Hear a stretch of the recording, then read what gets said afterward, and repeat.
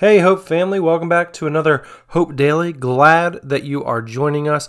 And just a couple more looks at the book of Luke, and then we're on to the book of Acts, at least for my part here on Mondays and Fridays. If you haven't seen, we are going to be posting videos that kind of give you something to keep an eye out for as you read, whether you're reading year 1 or year 2. Mark will be doing year 1 videos, I'll be doing year 2 videos, and those will be posted and saved on the Instagram account, which is at Hope Christian Fellowship. So make sure you're following over there. Today, we are going to be in Luke 18. And before we get to the passage, have you ever been proven wrong? Probably not, right? You're always right.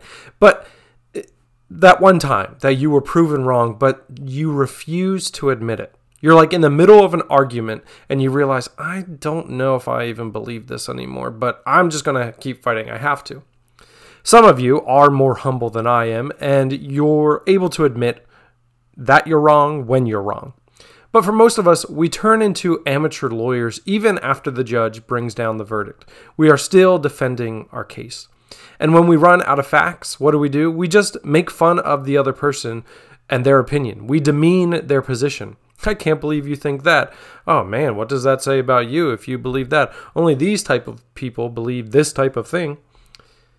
This goes on all of the time. It happens in our interpersonal relationships. It happens at work, at lunchrooms. It happens in church. It happens in meetings.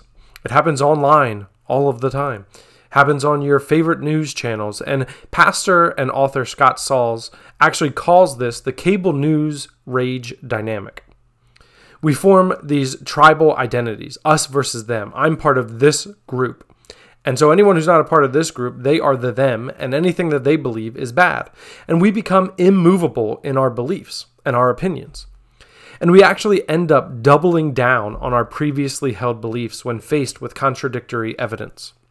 And this is not just anecdotal, where you can point to a story and say, well, I know it happened over here. But social scientists have actually shown that we don't change our minds when presented with facts. We only change our minds in relationship. Jesus addresses this mentality in Luke 18:9. In that verse we read, "He also told this parable to some who trusted in themselves that they were righteous and treated others with contempt."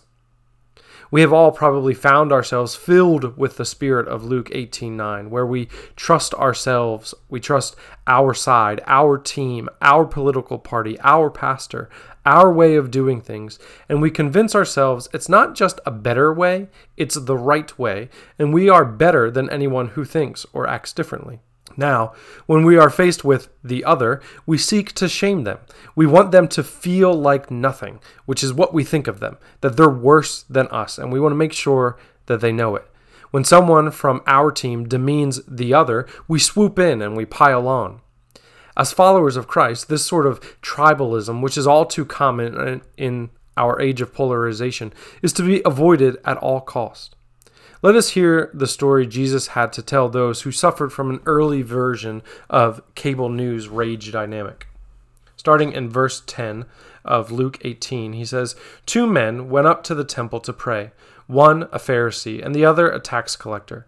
The Pharisee was standing and praying like this about himself. God, I thank you that I'm not like other people, greedy, unrighteous, adulterers, or even like this tax collector. I fast twice a week. I give a tenth of everything I get. But the tax collector, standing far off, would not even raise his eyes to heaven, but kept striking his chest and saying, God, have mercy on me, a sinner. I tell you, this one went down to his house justified rather than the other, because everyone who exalts himself will be humbled, but the one who humbles himself will be exalted."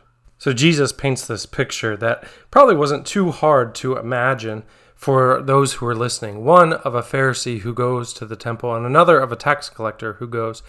I don't know how often the tax collectors frequented, but you could certainly imagine them, they're still Jewish, going to the temple. And the Pharisee prays this self-righteous prayer. I'm so good, or at least I'm better than this guy over here. Whereas the tax collector goes with humility, saying basically, woe is me. I'm the chief of all sinners. I'm the worst. And Jesus says that the one who comes humbly is the one who is justified, rather than the other one. And he ends by saying, everyone who exalts himself will be humbled, but the one who humbles himself will be exalted. And this is similar point to the point he was making in a previous chapter, chapter 14, where we talked about the awkward dinner guest. Jesus says, don't seat yourself at the highest position because someone will come in who is more important than you and you will be shamed in front of everyone. But instead, sit at the end, and if the host comes, he'll move you up. So the one who comes in pride will be humbled, but the one who comes in humility will be lifted up. Jesus' brother, James, picked up on this point, and he talks about it in his letter in James 4, verse 6. He says, he, being God, gives greater grace. Therefore, he says, God resists the proud, but gives grace to the humble. Therefore, submit to God, resist the devil, and he will flee from you. There is a spirit of the day to be puffed up, to be prideful, to assume that we are right. And everyone who agrees with us is therefore right, and everyone who disagrees with us is wrong.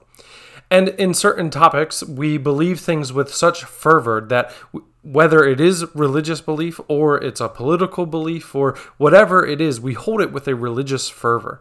And so when someone attacks that position, we feel personally attacked at the deepest of our core. And so we respond aggressively. We respond in pride. But what happens when we actually are wrong? Are we able to admit it? Probably not, because we've built up these defenses of pride. We've come in this pride, and so to be wrong now is to be humbled in a way that is devastating to us.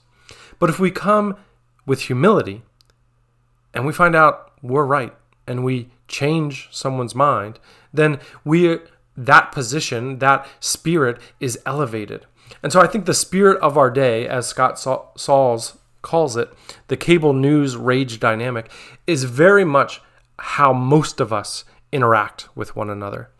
And I think there's another way. I think Jesus calls us to view ourselves like the tax collector. Certainly, the tax collector was a sinner, but also the tax collector probably had some redeeming qualities. He didn't do everything horrible and everything bad. And even Paul, who calls himself the chief of all sinners, we know he had a few redeeming qualities because we laud him as a hero of the faith today. And yet he had a humility. He was not there to serve others. He was there to serve God. And so we need to step into that call as well. We're not here necessarily to make friends or to make people feel good about themselves, but that doesn't mean that we go around with arrogance. We can still hold on to the truth of Jesus Christ, and we can hold on to our convictions, whether they are religious or otherwise, and they can be ours. We can believe them deeply, but we can believe them with a humility. We can see those who disagree with us not as enemies, but that they have something to offer as well. And so we approach them with humility. Whether that humility is reciprocal or one way, we should still approach them with humility. And when we do so, we will receive grace. But when we stand in our pride, we will face resistance. And the ultimate resistance comes from Jesus himself, who resists us because we have chosen to stand in our own strength.